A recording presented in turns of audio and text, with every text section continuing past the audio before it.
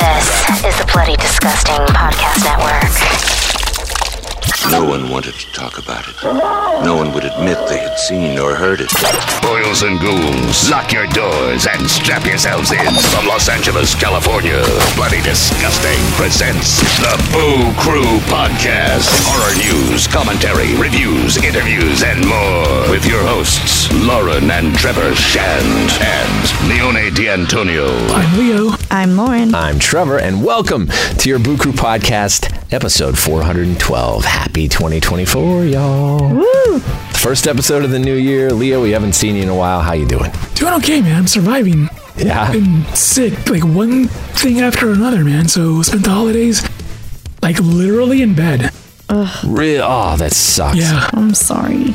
Well, Didn't do anything. it's a familiar story, though. I've been hearing a lot of people getting sick. We had a bunch of that over here, too.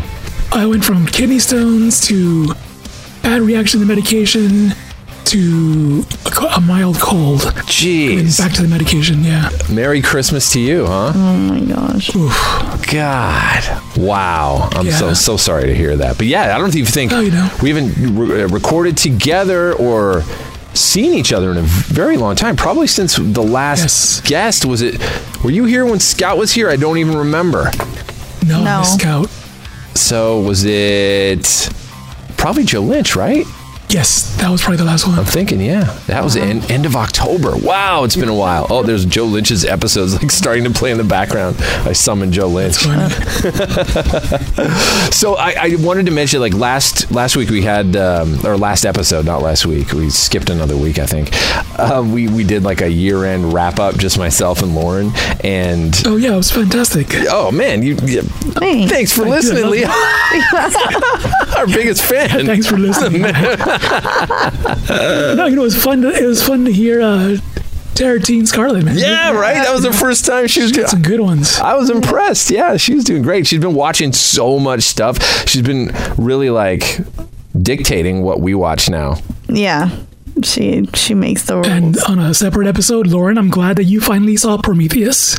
Yes. I'm like, I Lots to was talk about there. so bummed that you weren't there to talk with me. Hey, he's here about now. it. He's Yes. here. I still haven't seen Prometheus, but I'm fine with whatever Yeah, you guys want to say we'll- about it. But You know, we'll, I want you to see it because it's so good and it's so topical for everything that we've been watching and into and that I've been talking about, which I'm sure we're going to talk about this episode, what we've all seen. yeah, well, we're totally going to get to that. I wanted to just reference a couple things that I know, Leo, I could just imagine you listening going, I can't believe you haven't mentioned this in the year-end wrap-up. And in terms of the things we're looking forward to in 2024, one of those things that we never even mentioned was The Strangers. Oops.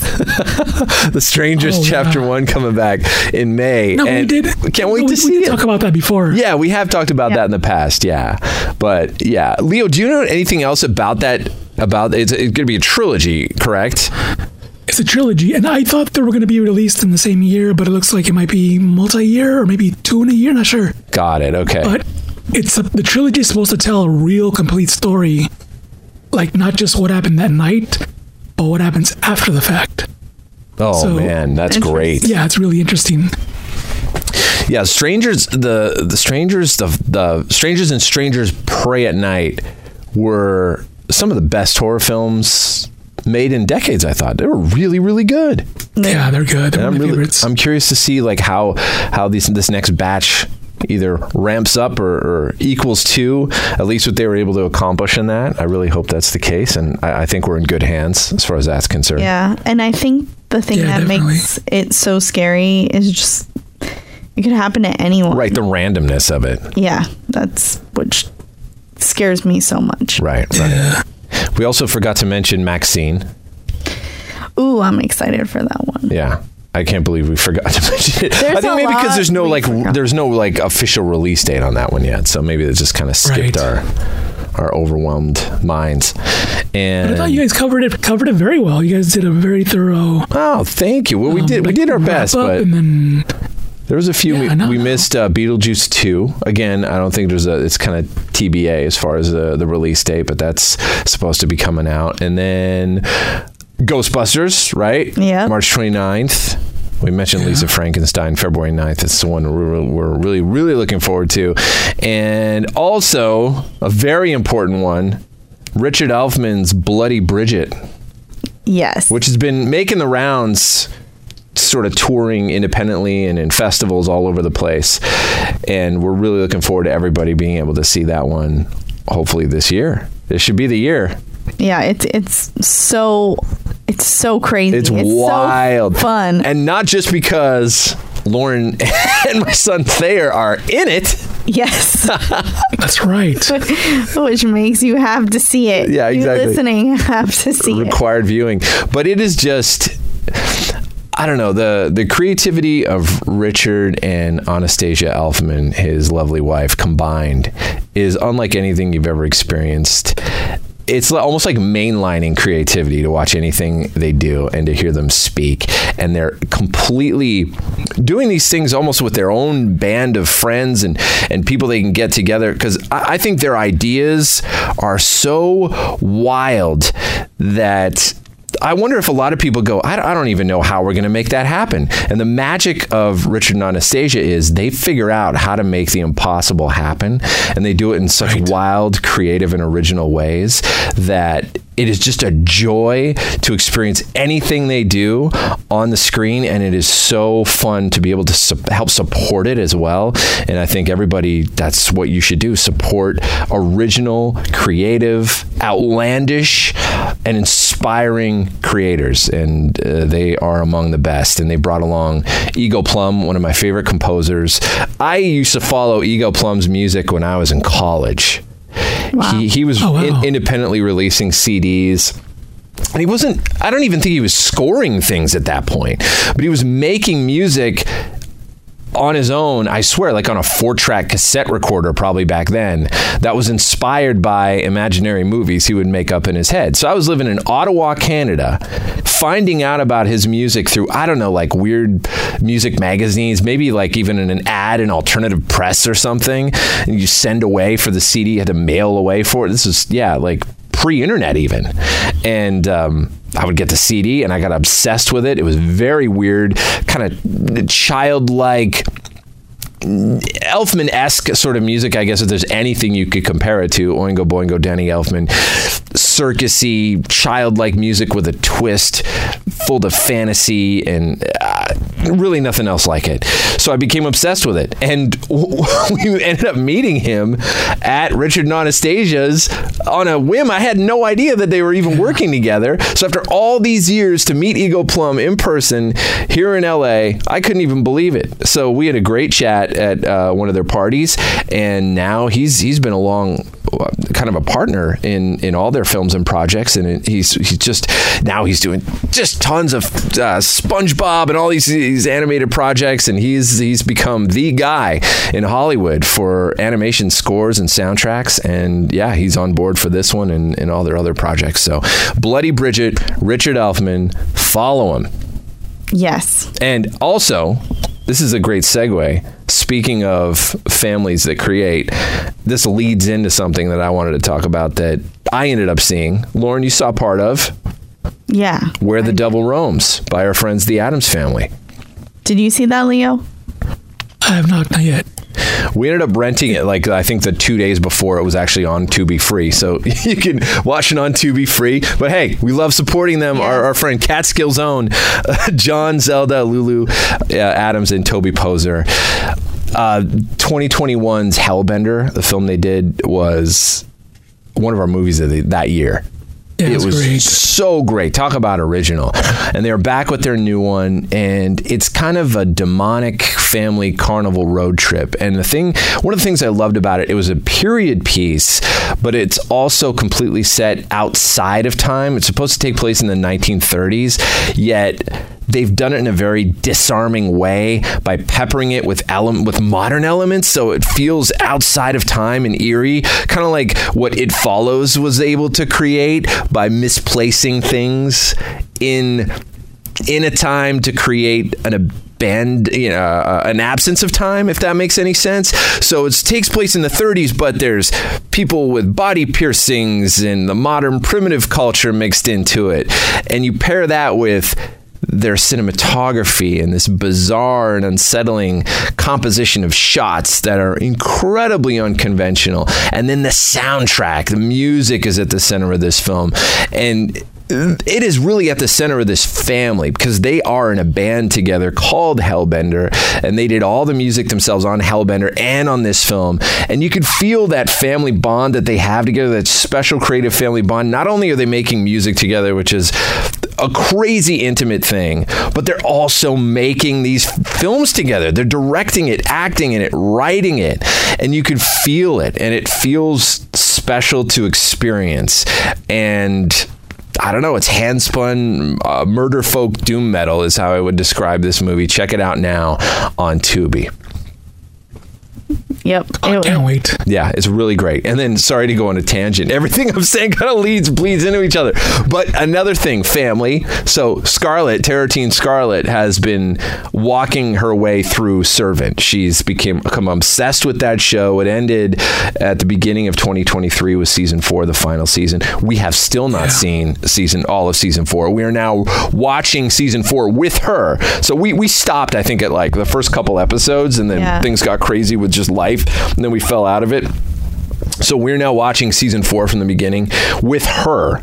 It's so fun to watch stuff through her eyes, by the way. They're very specific eyes. Yes, we weren't even allowed to speak when she was watching. Like, we watched some last night. We got scolded. Oh, yeah. She was like, if you two are going to talk, then I'm going to watch this on my own in my room. Yeah. Ooh, wow. Yeah, and we're like just commenting like, oh, wow, Dorothy Turner, there she... Shut up! Do you guys want to talk? I'm going to my room. I'm like, wow. It was That's intense. This is special. Yeah, she is into it. Yeah. Yeah, That's really funny. into it. But I understand. And it's now, she says it's like her favorite TV show ever made. Yeah. And she's big into American Horror Story. Yeah. Like Murder House. Like, she loved that. Now this is like her thing.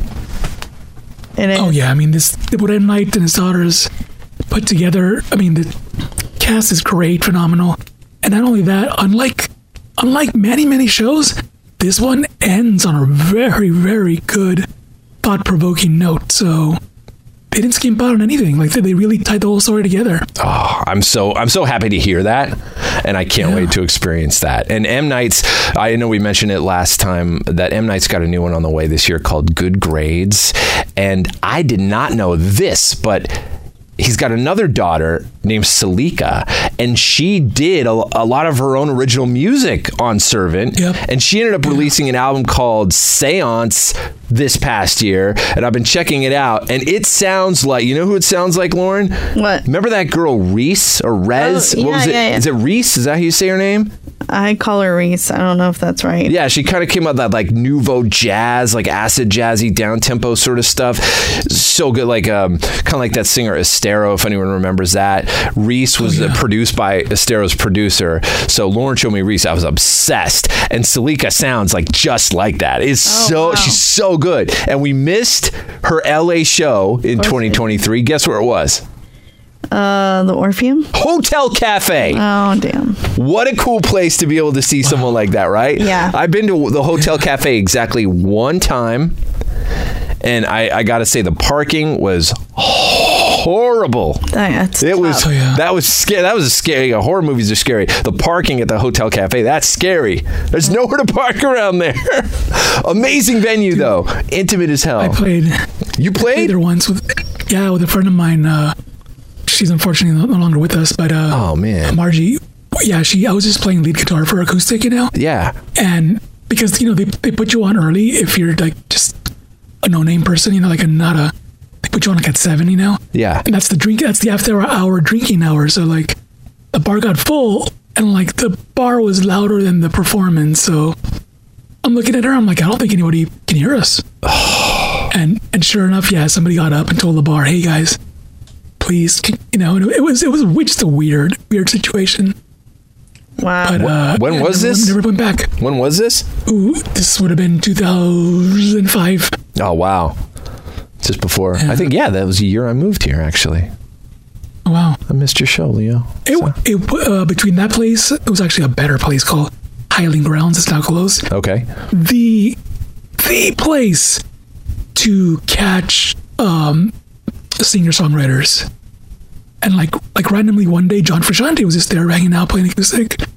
And like one day, what's his name, who died from, oh my God, the band. Alex Chilton from Big Star. Oh, no way. Yeah, I got to chat with him. And then weirdly enough, like a month later, he was dead. Jeez. Wow. But yeah, that whole singer-songwriter scene is kind of, I wish these venues were still around and still supporting that, you know? Like, yeah, we have the Roxy, the Whiskey and all that, but we need more of that, like, you know, laid-back vibe where a lot of these big names can just show up and play, you know? Yeah. Well, the Hotel Cafe is still around, right? I mean, this is Salika's show was back in June. You know who we ended up seeing at Hotel Cafe the one time I was there? That was actually a really cool show. Lauren, you remember who that was? Skylar Fisk. Skylar Fisk. And whose daughter is Skylar Fisk? It is Sissy Spacek. Yeah, that's right. From Carrie. And she was there. She was there watching her daughter. And man, that was freaky. It really was. I mean, that's Carrie right there. She looked the same. Exactly the same. And I was like, wow. Legend. That's so awesome. cool. And Skylar Fisk's music, oh my gosh, if you haven't heard it and you're listening, you gotta check it out. She's so good. She's got such a beautiful voice. I love her. Where I'm standing. Remember that? Yes, I sure do. What was that movie called again? I don't know. God, it's killing me. It was filmed up in Big Bear. Yeah, it's killing me because I really want to talk about UFOs right now. Okay, we're getting to it. I wanted to just add, what did I want to add about M. Night before? Oh, and then, yeah, Shauna, his other daughter, who did some directing stuff on Servant and who also did second unit on Knock at the Cabin. Her debut feature comes out, supposed to be June 7th, called The Watchers. So we're really excited about that. That said, Nice. Moving on to UFO land. For any of you who don't care about UFOs, I'm sorry. Very, very sorry. That's become something that everybody here is obsessed with, especially Lauren, because there was a big 3-night televised event. Right? UFO Revolution. Where was that playing? Was it TMZ presented it, but what? Tubi. Tubi. Okay. It's on Tubi, yeah. Hell yeah, man. Tubi. Bringing the fire. So good. So the whole show kind of was at the centerpiece of that was Jeremy Corbell, who we've been so lucky to have had on the show. I encourage you to go back and listen to his episode. And Jeremy also did something for our daughter, which cemented in my mind the coolness of Jeremy. The way he treated our daughter was next to none. And crazy. I will forever, I don't know, very moved by how he treated her and the respect that he gave her and the time that he gave her. She was 13 years old at the time and did something for her school project. Yeah, they her filmed science an interview. fair. Yeah. It was just the heart on this guy. He's got a heart of gold. I mean, anyone who says has anything negative to say about Jeremy Corbell, no, you're wrong. No. You're just simply wrong. Yeah. He's the best. He's the best. So it was fun to watch him on this show kind of get a chance to reveal stuff that he's never revealed about the UFO mystery. Okay, let's talk about the jellyfish UFO. That was crazy. That was one of those videos that he unleashed. Leo, what did you think about the jellyfish UFO? Very weird and very scary that it's not visible to the naked eye, and not even to infrared. It's only visible to that camera it was recorded on, which was thermal, right? Thermal. Yeah, And they couldn't lock on it. Yeah, and it would go like clear and then dark. It was detecting the thermal whatever pattern. Yeah, I think the camera was adjusting. Yeah. And, I mean, this thing literally looked like a floating jellyfish. Yeah. So, is that something that could go through a building?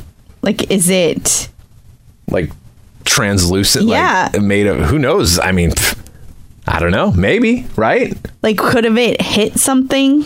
Like if it got too low? Right. I don't know. I think about all these questions. Yeah, I don't know if anyone got close enough to see if it was made of like a phantom material or what. But then it went in the ocean It did.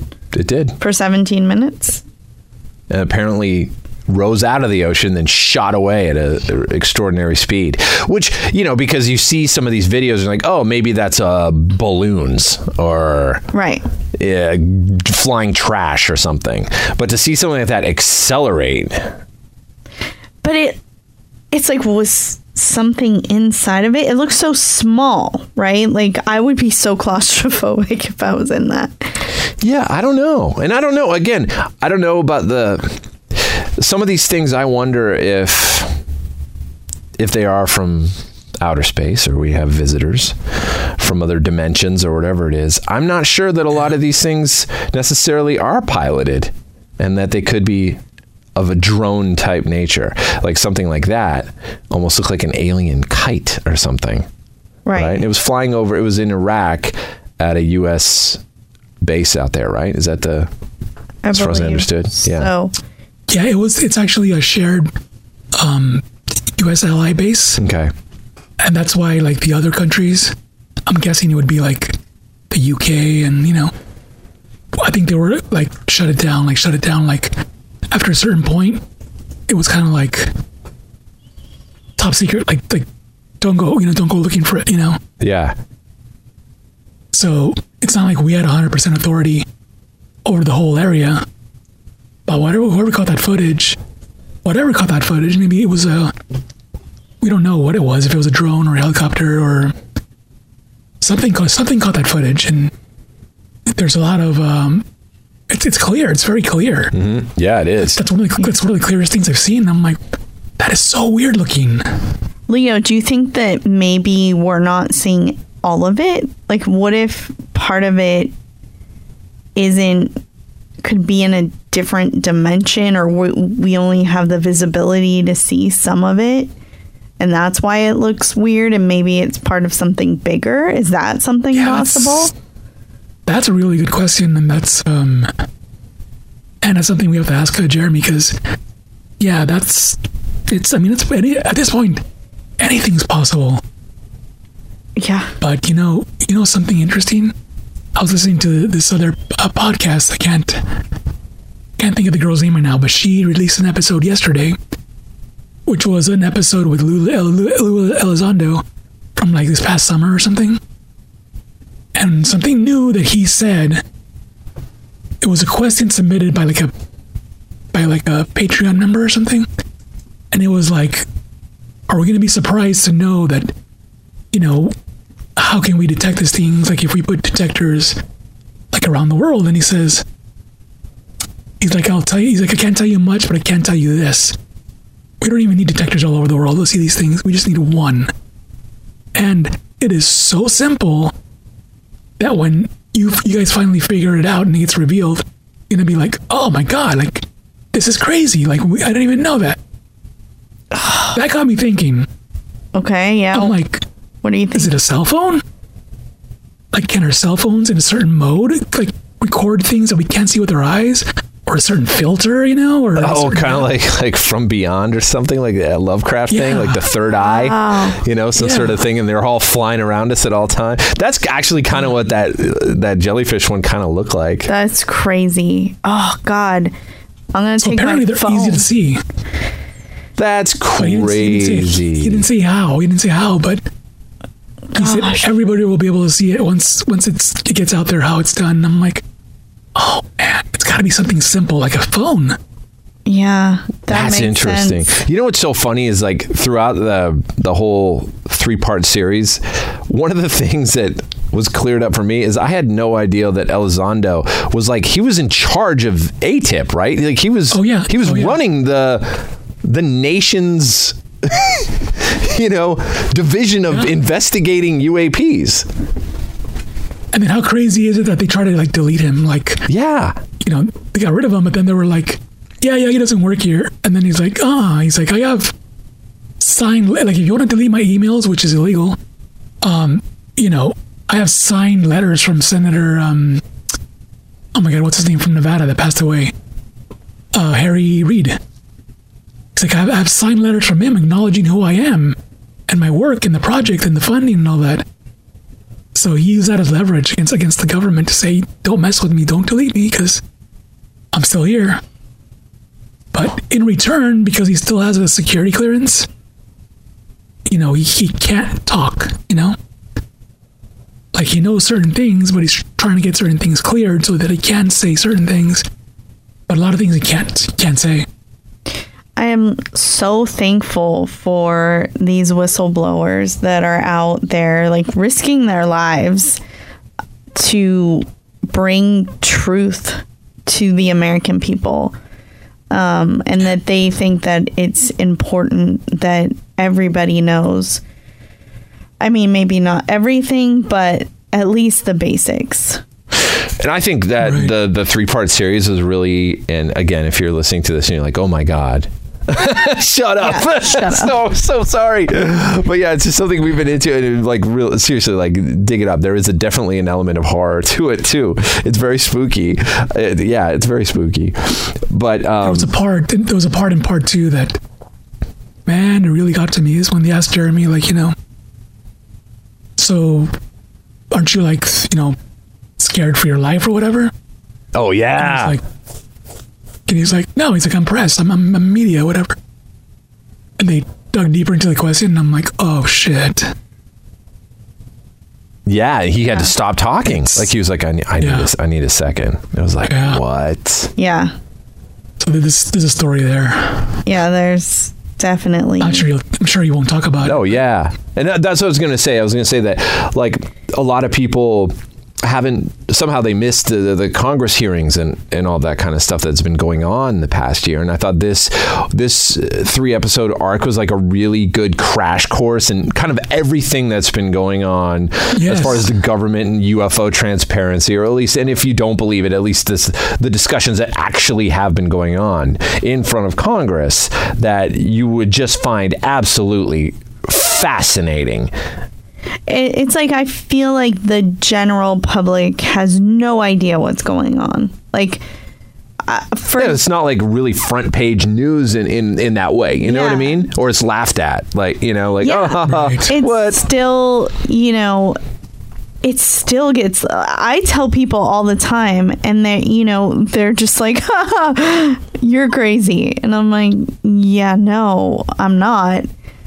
And regardless, so if you don't believe, like, David Grush, who was a former U.S. intelligence official who basically went before Congress and said, hey, the U.S. government's been holding non-human bodies taken from UFO crash sites, that the military has been sneaking funds to cover up UAP reversal engineering programs.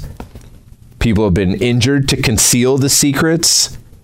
If you don't believe that part of it, the part that is 1,000% true are these videos and what the pilots have seen in the skies is 1,000% true.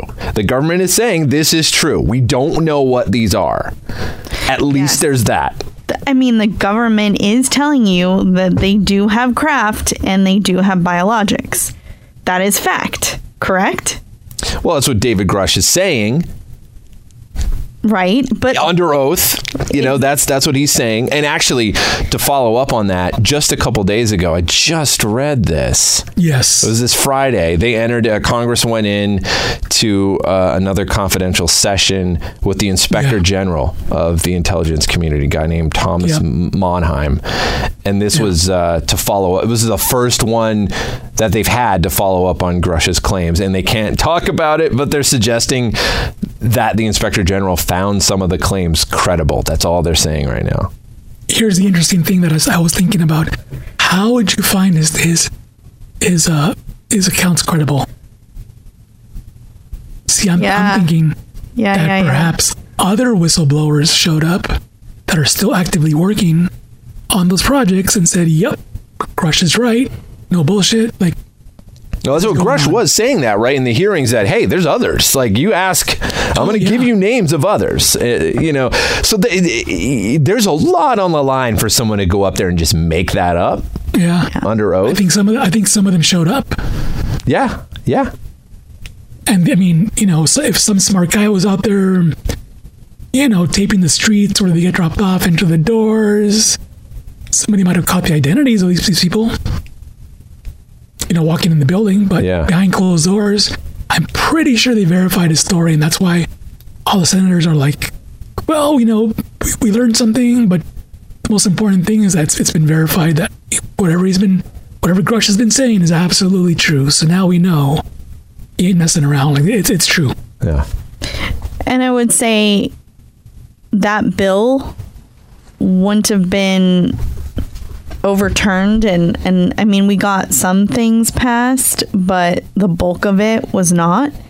If they didn't have anything to hide, they would disclose everything. There's obviously something that they're keeping from us. Otherwise, everything would have been passed in that bill. Yeah, and the whole thing with that bill is those two congressmen that vetoed it. Schumer? Was it Schumer? No. He's the one who put it out. Oh, yeah, okay. They're like no-namers that you've never heard of, like Tom Mark or something, you know? Okay, Those two guys that vetoed it, that basically made it not pass.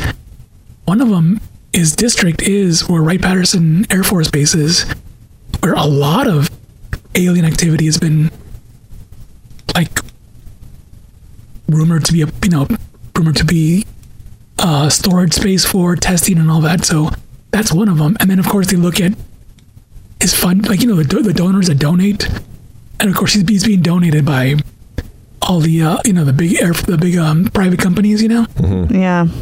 And it's like, oh god, like they told him, like, dude, don't let this pass, whatever you do. And of course he's like, yep, no problem, I'll take care of it. And God, you know, money. So two random yahoos that nobody's heard of, nobody cares about, We're in stopped charge. it from happening. Oh, God. Yeah. I thought it was interesting how they followed Ryan Graves to the Congress hearings they were having in Mexico. Like the cameras were with him as they were going to that, and we got to see his reaction to when they brought out those alien corpses during the hearing, which made news everywhere. Yeah. Right? And they've been trying to figure out exactly what these things are. I think, Lauren, you said recently that They're a bunch of scientists here, like, they're just like bones. Just random animal and human bones used to make it like a dolls, basically. They're so very small. disappointing. Yeah. But even it was wild because Ryan Graves there, even his reaction, he was like, they wanted to interview him in front of the corpses. He's like, no, I'm not doing it in front of the, like, he even knew, like, are you kidding? This isn't. Yeah. I mean, he was there to express the importance of, you know, safety. Exactly. In the skies, right? Because he's a pilot who's been seeing these things. They see them every day up there, which is crazy. And they say, you know, again, they raise the point during the special, like, are they technology from another country? And these pilots are saying these things are doing things that they've never even known were possible, like defying gravity.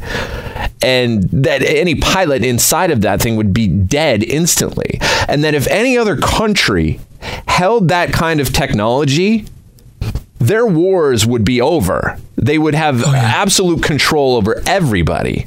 So that's out the window. And also, how is it going to be American technology that's under wraps? Same thing goes. Whoever is able to do all these things, what a, like, you know? Yeah. No, I know. So it's that theory completely goes out the window as far as I'm concerned. And then they also brought up my favorite subject, which is like the different beings. Are there beings that, you know, people say they're, you know, aliens here that look exactly like us? Yeah, that was brought up on the show, that, you know, the possibility that people have said that. Which creeps me out the most, I would say. And then, or it could be us in the future. You know, millions, billions. Like time travel, basically, coming back and checking up on things. Or something from a different dimension. I mean, I think a lot of these are what we're seeing when they say they're here, is that they're here, but in a different dimension. Even my brain still can't wrap itself around that, but they're here with that interdimensional stuff. Like, I can't make any sense of it myself. Leo explained it to me, and I get the basics. Because, you know, I've heard, like, Leo and other people say, oh, like Bigfoot, you know, Sasquatch could be an interdimensional creature. Like when people say that, I don't understand. Yeah, I can't wrap my brain around what that means. What does that mean? Leo, is there an easy way of explaining it? It's almost like in your room, going through your room right now, every ounce, every corner of your room is the frequency of 106.7, and that's K-Rock radio. That's rock music here in LA. Right. Or 92.3 or whatever, 92 New York, K-Rock New York, or whatever, right? All these different radio stations, right? They're all coming through at the same time in your room, but you're tuned into one of them. Got it. Like your TV set can only get 106.7. That's it. Got it. You're stuck there. But the other ones exist at the same time. So the question is, how do you jump over to 92.3 or 104.7 or, because they're there. So you just can't jump to them. How do they know that there are other dimensions in this one dimension? The funny thing is, in physics, that's been like a theory forever, right? String theory, 11-dimensional hyperspace and all that stuff. And we don't know what it looks like. And, fun things to theorize. But I think somebody has seen something. Like somebody has seen a portal or the technology that gets you from here to there. Who do you think has seen something? Like someone in military? Like one of these people who are talking? Oh yeah. That's some crazy stuff. So like technically, I don't know, like throwing it out there. So if we were able to tune into, 92.3 or whatever the other frequency was in this very room, what would we see? Bigfoot could be standing right in front of me? Right. That's crazy, man. So we could be sharing the same space. Right. But would the room look the same? Or would we be in the woods or something? It might be a whole different space area. Like once you switch it, you might be in clouds or woods or something, That is wild. So the whole fabric it's questioning the entire fabric of reality, basically. Yes. And it's interesting because, you look at a movie like, what was that movie called? Jodie Foster, Contact, right? Yeah. And the whole idea why, oh my God, what's his name? I can't think of his name. The Texan actor. Matt McConaughey? McConaughey. Yeah. One of the reasons why he didn't want her to go, because he's explaining to her simple relativity from Einstein. He goes, if you go and you come back, like I'll be an old man or I'll be dead. Like 50 years would have gone by. But maybe 5 seconds in your reality just went by. Right. So I started thinking about if these aliens are popping in and out of our dimension and landing somewhere really, really far, right? Like let's say they live 40 light years away, which is impossible for us to get to, right? It's super far. It would take us 40 years traveling at the speed of light to get there, and we can't even do that. So let's say they do that, right? And they pop back in. So when they were here last will not be the same as when they come back. Wow. Interesting. So even if they can pop in a second, they're still traveling that great distance. And because of that, if they come back, everything, time has advanced here. Yeah, maybe Neanderthals or cavemen were roaming the earth. And now it's like, oh shit, there's humans and they're popping off bombs and riots and, rock music and whatever. And then maybe another set comes tomorrow and they're like, oh shit, 200 years later, so it's interesting to think about that, what they're looking for or what they're observing, because it's clearly we've changed, The Boo Crew will be right back.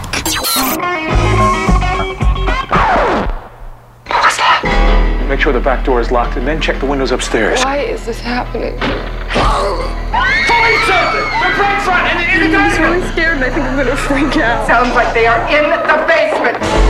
Being alone in the dark is frightening. Seeing alone in the dark is terrifying. Alone in the dark. Rated R under 17, not admitted without parent.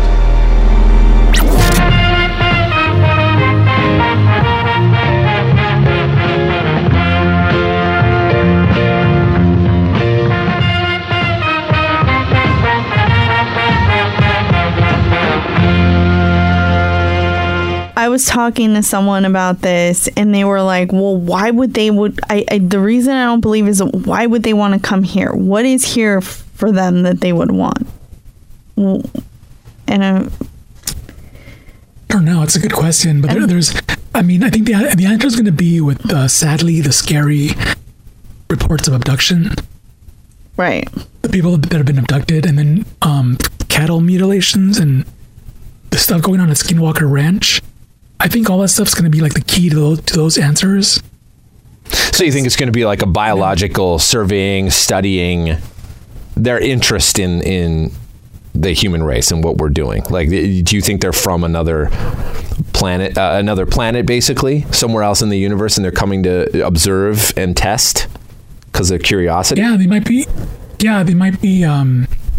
There's a bunch of theories. Yeah. There's even one that they're allowed to abduct humans. I've heard that the President yes, Eisenhower. that Valiant Thor story, which I've never heard before. Yeah. That is a crazy story. What was it? Was it Eisenhower? Is that who it was? I think so. Yeah, I think so. Yeah, in the 50s, right? Like 1957, maybe. I'm probably getting that wrong. But yeah. You look at every single story of somebody missing, like missing for good, like never found again. Every story is they went camping alone, they went hiking alone. And a lot of it's right here, like in California or in the Pacific Northwest, you know? So it seems like being alone is a target, and they get taken for whatever reason. But I think in that, okay, so it goes that three aliens came here. They telepathically, and now this may sound crazy to you. I might sound crazy to what are you talking about? 3 aliens came here? What is this from? The Valiant. Oh, the Valiant Thor story. Yeah. And which is actually out there. It's a story. I think there's a short films movie. He was in. Valiant Thor was in American Horror Story. Yes. Even. So he communicated to officers that he wanted to talk to the president. He went and spoke to Eisenhower and said, you need to stop with this, these nuclear weapons. Yeah, it was White House security, 1957. We want to take them. And Eisenhower was like, no, but made some agreement that they were allowed to abduct a certain amount of people as long as they return them to us, to where they got them from. But I guess they're not being returned. They're like missing forever. No, he didn't give him. I don't think he gave him anything. What do you mean? There's a really good. You said Eisenhower. He was supposed to give him nuclear weapons or whatever. Yeah, he said no. Yeah, he said no. But he said, but you can take some of our people and abduct them as long as you return them. Yeah, that was apparently the deal. Yeah. Crazy. I mean, I obviously don't know if that's true, but it sounds kind of crazy. And he said he was from Venus. Yes, the Venusians, like that other person, Deborah something Berrien, or did you hear about that one, Leo, that there was some like UFO conference, I think around the same time, and someone was describing what the species from Venus look like, and they look a lot like us. They look like Nordics, like blonde people, right. And they're tall, and they were very specific in describing what a Venusian would look like. And there was a lady there that literally fit the bill of what a Venusian would look like, and people were like, "Are you one?" And she said, "No, obviously I'm not." And she didn't want her photograph taken, and then people took photos, and she had really dark black eyes. I guess that's a thing. And her forehead, like the skull, is really, she has this mark in this photograph. I don't know if it was real, but I guess she disappeared, and then like no one could ever find her again.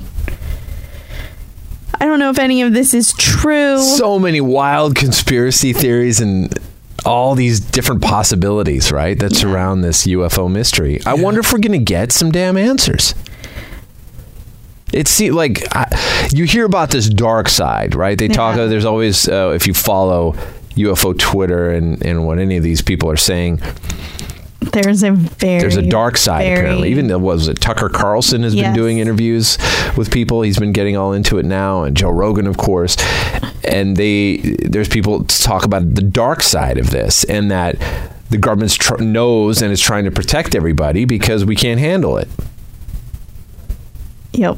You know, which I think Grush hinted at some of that when he said that human beings were murdered. Yeah. Yeah.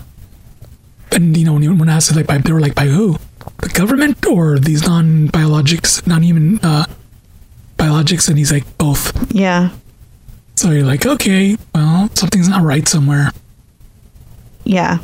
These things are actually don't understand us, or you know, they can murder us at will. You know. I mean, if they have that kind of technology, I'm pretty sure they could, you know, wipe out this whole planet if they wanted to. Yeah, it hasn't happened yet. Yeah. Unless we're all dead and living in a simulation. Who knows? Right. Yeah. Was it some of your friends, Lauren, were like, how would it really affect your day to day though if you knew? Yeah. You would still go get your Starbucks or whatever. You know what I mean? Like the world would still operate. Yeah. But I have a friend that was just like, so what? I could care less. Right. Like, how is this gonna affect me? Like, you know, there is a part of that that's true. Like, what, your bosses are just going to be like, you know, I won't get called. Oh, we're not doing radio anymore. That's it. Yeah. You know, like the machine still keeps turning, right? It has for years and years and years, and will likely for a long time. Knock on wood. I hope that, you know, we continue getting more answers. I have so many questions.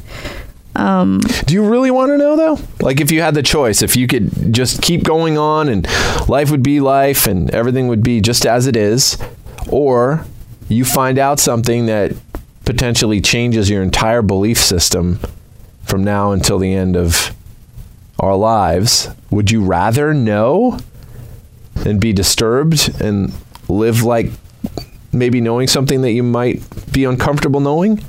Or would you rather be oblivious to it? That's a good question, but I think I'd want to know. I think it can handle it because, I mean, I've heard the darkest of dark theories, and they're pretty powerful and incredibly depressing. But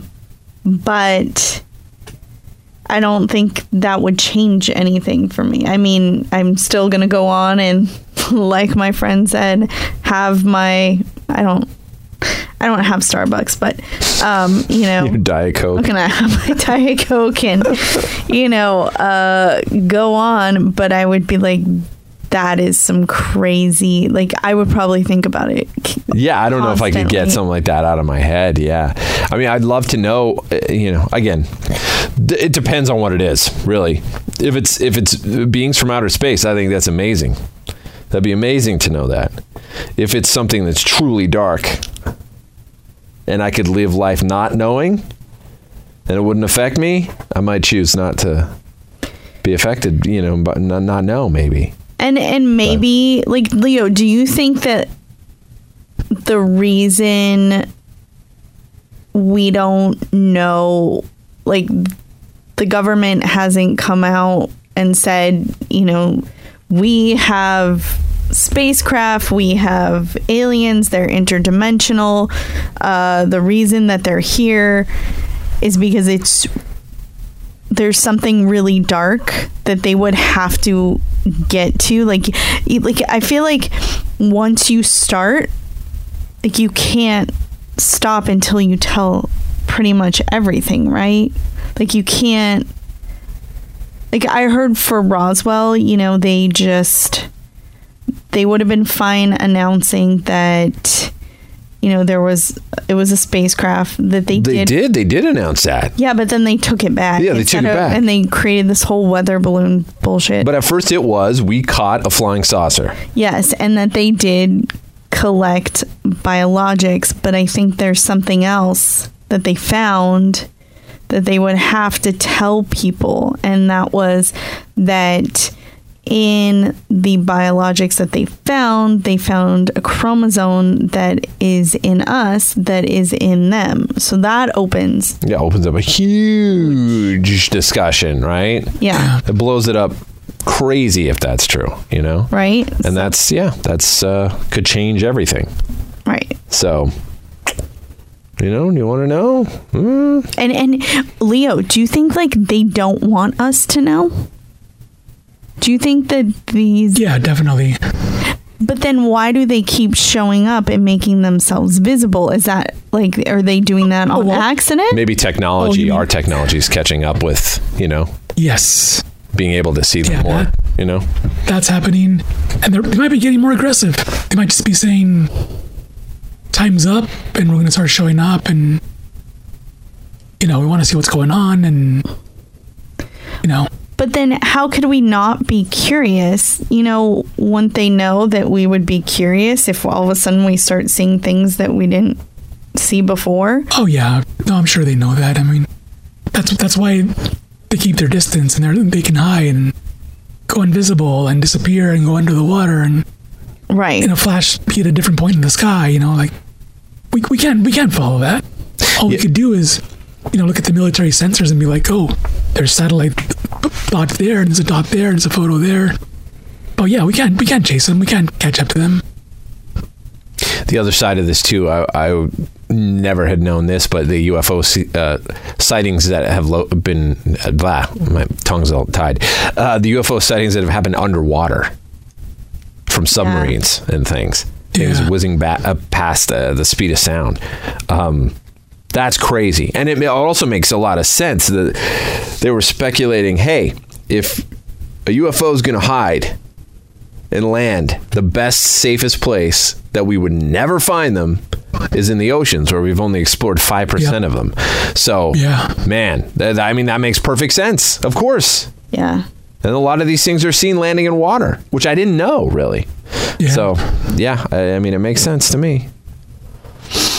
Yep. But I don't know. It's going to be an interesting year. I think that with people like Jeremy Corbell and George Knapp, but also just watching their friendship. I love watching their friendship. It's so adorable. I don't know. I love it. The admiration they have for each other, and how Jeremy seems to have just, I don't know, lit a fire under George again. And they're both so passionate and enthusiastic, and everything that George has been spending his whole life in pursuit of is coming out in ways that have never come out before. And it's just fun to watch them enjoy that moment together and to fight that fight. I love it. Yeah, it's really special to watch. Yeah. So it'll be an interesting 2024. And there's a lot of these people like George and Jeremy and Lou Elizondo, and they're coming forward and they're saying, well, stuff's coming your way, don't worry, and people are impatient, right? I'm impatient. We want answers. We want to know what this is, what's going on. We want the 23-minute video. We want to see the occupants. I think what may happen, this is maybe a long shot, or maybe not. Maybe like a 60-40 or 70-30 chance. 30% chance that we might end up getting through what they're calling catastrophic disclosure or chaotic disclosure. Have you heard of that word? Well, what's that? Explain that. So they're saying that a bunch of people will come out at one time, and real whistleblowers that are actually currently working. Oh, currently working in these programs? Yeah. And they're going to be like, look, I'm tired of my life being threatened, or I was fired, like Rush, similar story. They're going to come out in droves and they're going to be like, here's the photos. This is where they're stored. This this is what's going on. This is our successes with it or not, or we know they're hostile, you know. Right, kind of being inspired by everybody having these conversations, finally, you know. Yeah, so catastrophic disclosure, or they also call it chaotic disclosure. Maybe something that happens, and they're saying that would be a big mess, because if it happens that way, going back to the, hey, little green men, the Greys, and everybody's like, yeah, right, it's another person in a suit, that's a fake, that's not a real autopsy, we might end up going back to that, where the real stuff comes out, and we think it's fake, and then we're back to square one. Right. I know. I feel like there's got to be, and we've talked about this, that there has to be videos out there of. Well, we know there's videos that we haven't seen for sure. Yes. They've all talked about that. There's stuff that even that Tim Burchett has seen that we haven't been able to see. That they're blown away by. So yeah, it does exist. It's just all classified right now. And, I think, again, Jeremy released a bunch of, he's releasing these things all the time. So I know this year there's probably going to be some crazy things that we're going to see. But I want to see what a pilot looks like. Right. You want to see, you're obsessed with the actual beings. I just, and what you said when we were watching this, that maybe, I think you said the government has been trying to prepare us, because they seem to look like what we imagine the Greys to look like. Where did we get that image? Yeah, that's my conspiracy theory, is that we all have that image of the gray alien with the giant head and the two big black eyes. Is where exactly did that come from? How do we all know that image, and where did it exactly come from? Is there one particular film that started that? Where did that image come from? And I feel like my conspiracy theory is that image has been kind of dripped to us slowly over years of our entertainment and our books and media, so that we won't be as shocked when we actually see these things in real life. Right. That's my conspiracy theory. Which is, I don't know. Yeah. I also get really scared of it too. Yeah. It scares me on another level. Yeah. For Lauren, it's like watching true crime shows, I think, What? Well, it's true crime is scary, but it's also interesting, you're drawn to exploring and learning about it and watching it. Obviously you can't turn away, but you also don't want to know, it's scary. Yeah. It's kind of exists in the same place. Yeah. So you guys have seen the name Gary Nolan pop up, right? It sounds familiar. Isn't it in the documentaries? Oh, you mean Richard? Is it Richard Nolan? No, it's Gary Nolan. Oh, okay. He's the professor from Stanford, the immunologist. Oh, okay, yes. So I'm gonna tell you a short story. Yeah. And I'm gonna bring it back to Gary Nolan, okay? Gary Nolan is in line to win the Nobel Prize for his work in immunology. Oh yes, I'm looking up a picture of him. You know exactly who this guy was. Remember? Yeah. He's all over Yeah. I'm gonna tell you a short story of a personal story here. So in the mid-90s, I was working for JPL, and it's as what they call APT, academic part-time. And when you get that position, you think, oh, I'm just the gopher, right? I'm just the guy who they call to get coffee and all that. And it turns out to be not true. If you work as an APT or a co-op, you're actually part of the team. They actually give you stuff to do, right? So what I didn't know is that eventually, after training and all that, and security clearance and all that, I was a part of the team that would rotate the Mars Pathfinder spacecraft, because it takes 7 to 9 months to get to Mars, right? And on the way, the sun hits a certain part of it, so you got to rotate the spacecraft at certain points so you can cool it off, right? And you constantly do that. And the department that I worked for was called the Thermal and Propulsion Engineering section.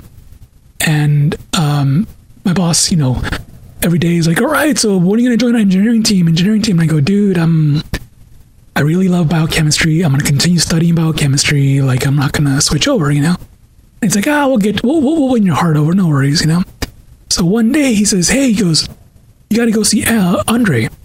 I'm like, who's Andre? He's like, Andrei Avrubian. He's a Russian scientist that works in the building right behind mine, right? So I worked in section 353. He was in 354. And we were in like sister sections, you know? And Andre was given a part of the Mars rock.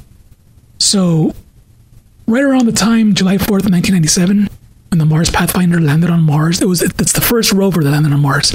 So I worked on the mission. It was exciting. Around that time, Andre was given a piece of the Martian rock. The reason why is because that rock was found in Antarctica, like 50 years ago or 40 years ago, right? Mm-hmm. And they're saying that finding that rock was kind of like looking in a field of blackness and you see a big nugget of gold just sticking out, like just sparkling. Like it was so unique, so different that they knew it wasn't from here.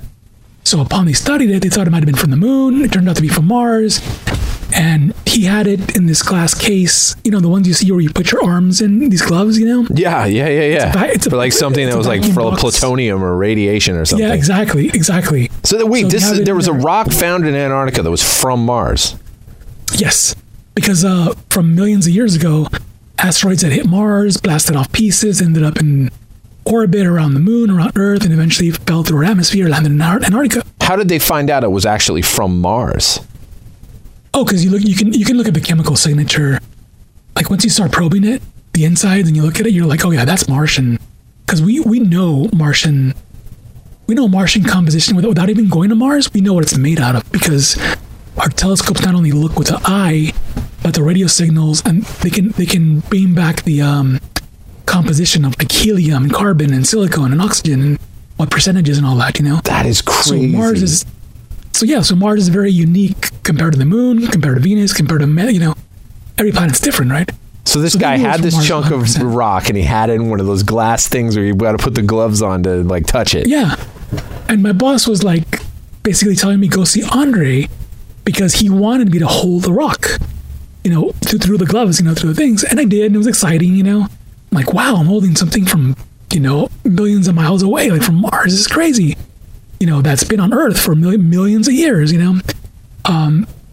At that time, part of his job, he worked in exobiology, astrobiology, but he's also a geochemist. He's also a geologist. Like he had degrees up, like he, you know what I'm saying? He's like fully packed with degrees related to geology, rocks and formation and planets, right? I have none of that. He's an expert in that field, right? And it was so exciting. And of course, the conclusion was like, well, we see evidence of fossilized bacteria in the rock, and here's pictures and diagrams of the like sulfur bonds and all that, you know. Inconclusive, right? Because they weren't sure if it was deteriorated, if it was real bacteria that was fossilized. Sure. You know, so inconclusive. They weren't sure. That was a story in 1997, right around the time the Mars Pathfinder landed, around July 4th. So I keep on thinking, Andrei Avrubian, man, this guy had more degrees in rock science than anybody I know. And that's why NASA gave him the rock to study, you know? But he was one of many scientists, right? He was just a local one here in Pasadena that studied that rock. And to this day, I never kept in touch with them. I don't know if he's passed on by now because it's been a number of years, you know? I even doubt it. I doubt he's alive, you know? If he is, he's an old age, retired, I'm sure. But fast forward to present day, to this gentleman, Gary Nolan, right? So Gary Nolan, if you follow his story and you follow like the likes of Diana Pasulka, she's the religious theologian and all that, who's been on multiple podcasts. She's also studying UAP, UFOs and all that. He took some of these people out to the deserts. Gary Nolan did. The deserts of, I believe, was New Mexico. And it's a secret crash site. And he wants to keep it a secret. So a lot of these people he had brought out, he like blindfolded them. It's documented in various books. I think Ross Coulthard might have been documenting a part of it, of the girl Diana, you know. Anyways, they brought back samples, right, which they think is part of a crash. And Gary's studying them, right?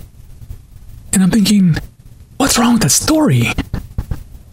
Like I keep hearing, Gary keeps studying, and then you know, eventually we're going to hear that, oh, the composition's not from Earth, and it's these weird, isotopes and weird chemicals that we can't make here on Earth. And I'm like, why is an immunologist from Stanford, immunologist who works with cells in the human body and disease, not an expert in metals, not an expert in rocks, and not an expert how you make metal compounds, from different elements of the periodic table. Why is he studying this? Now, Grush has said we've had non-human biologics, right? Yeah. Why isn't he studying the non-human biologics? My question is, do we know that if they have human DNA or no DNA at all? Are they based on carbon? Or are they based on silicon? Or a different element of the periodic table? Like, are they androids? Like, are they not even human? Like, do they just walk and act like humans, but they're not? Or are they just made out of plastic or rubber and have no soul? Have no consciousness? Like, why is an immunologist studying rocks and metals? That's not his specialty. Weird. That's not his thing. Like, there's people out there that are geologists and experts in those fields. Why aren't they studying that?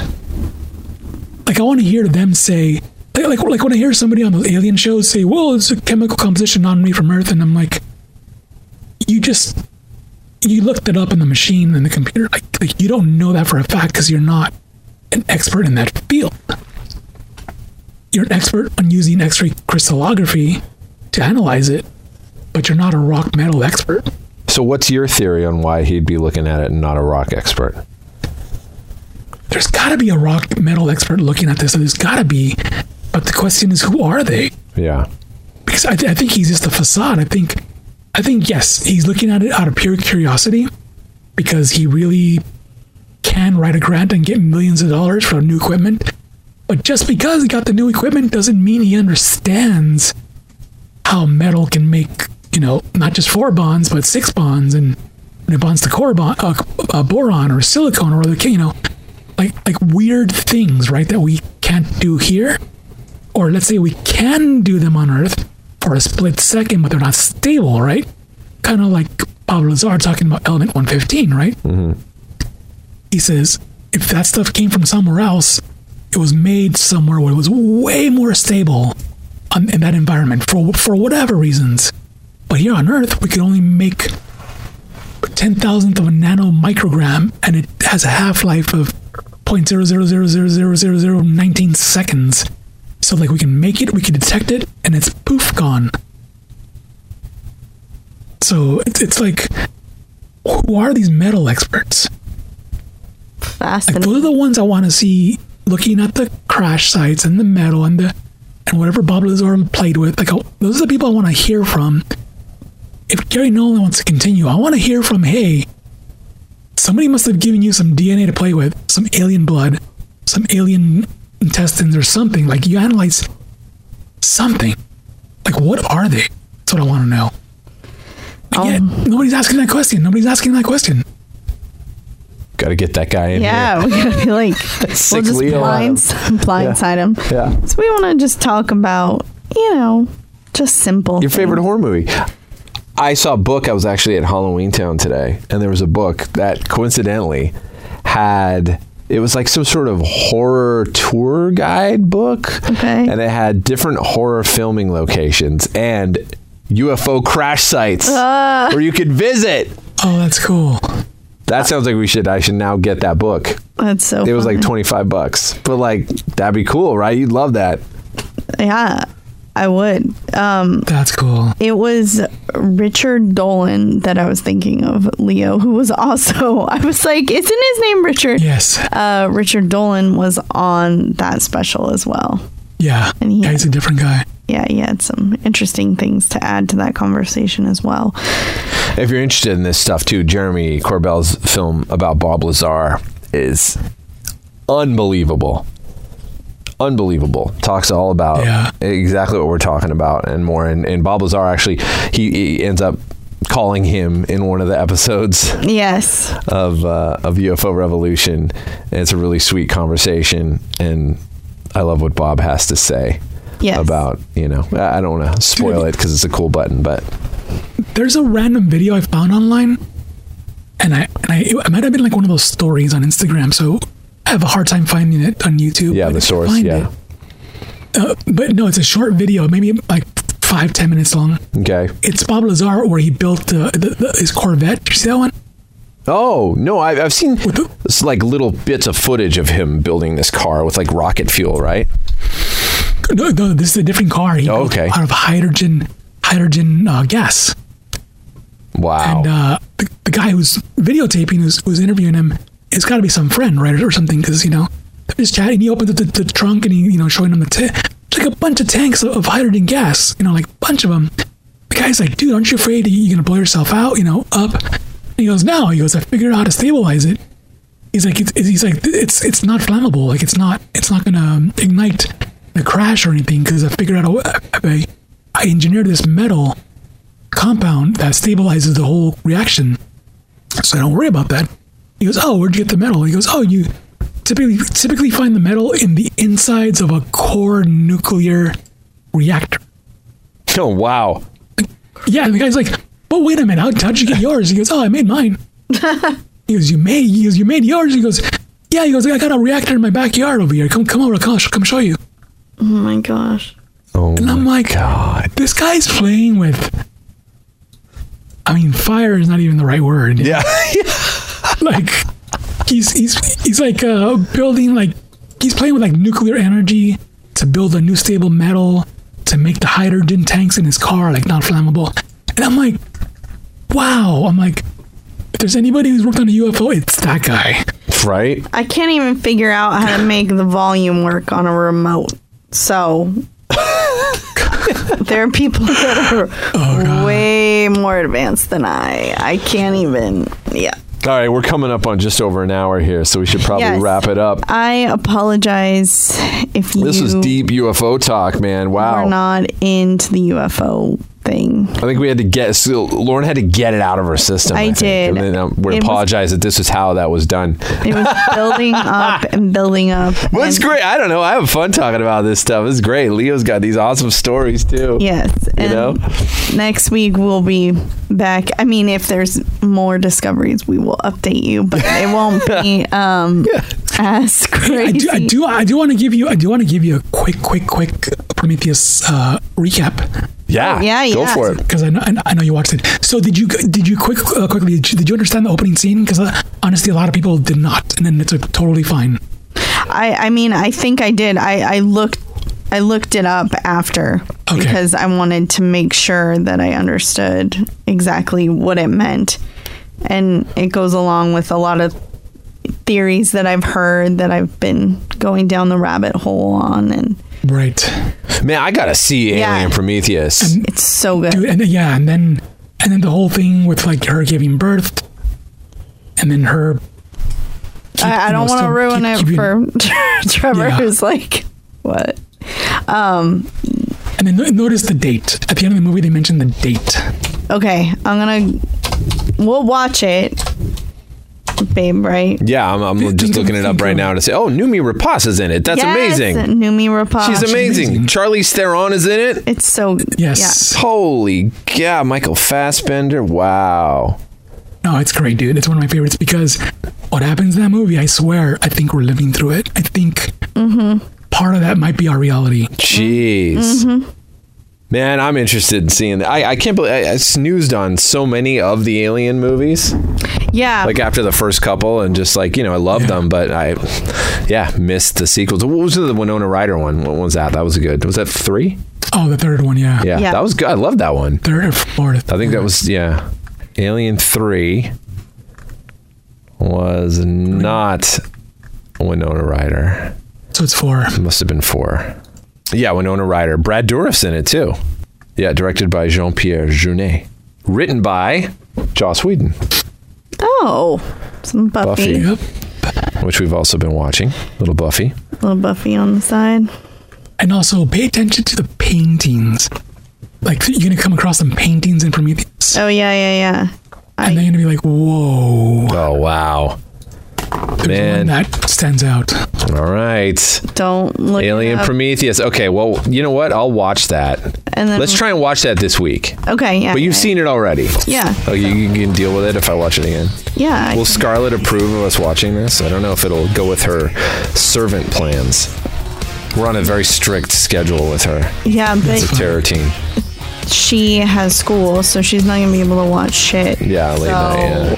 This would be a weeknight. Yeah, it would have to be a weeknight thing. That was your Boo Crew Podcast, episode 412. Thank you for being part of it. Production tracks provided by the great folks at Powerman 5000. On behalf of myself, Lauren and Leo, it is the Boo Crew saying... Sweet screams. That's right.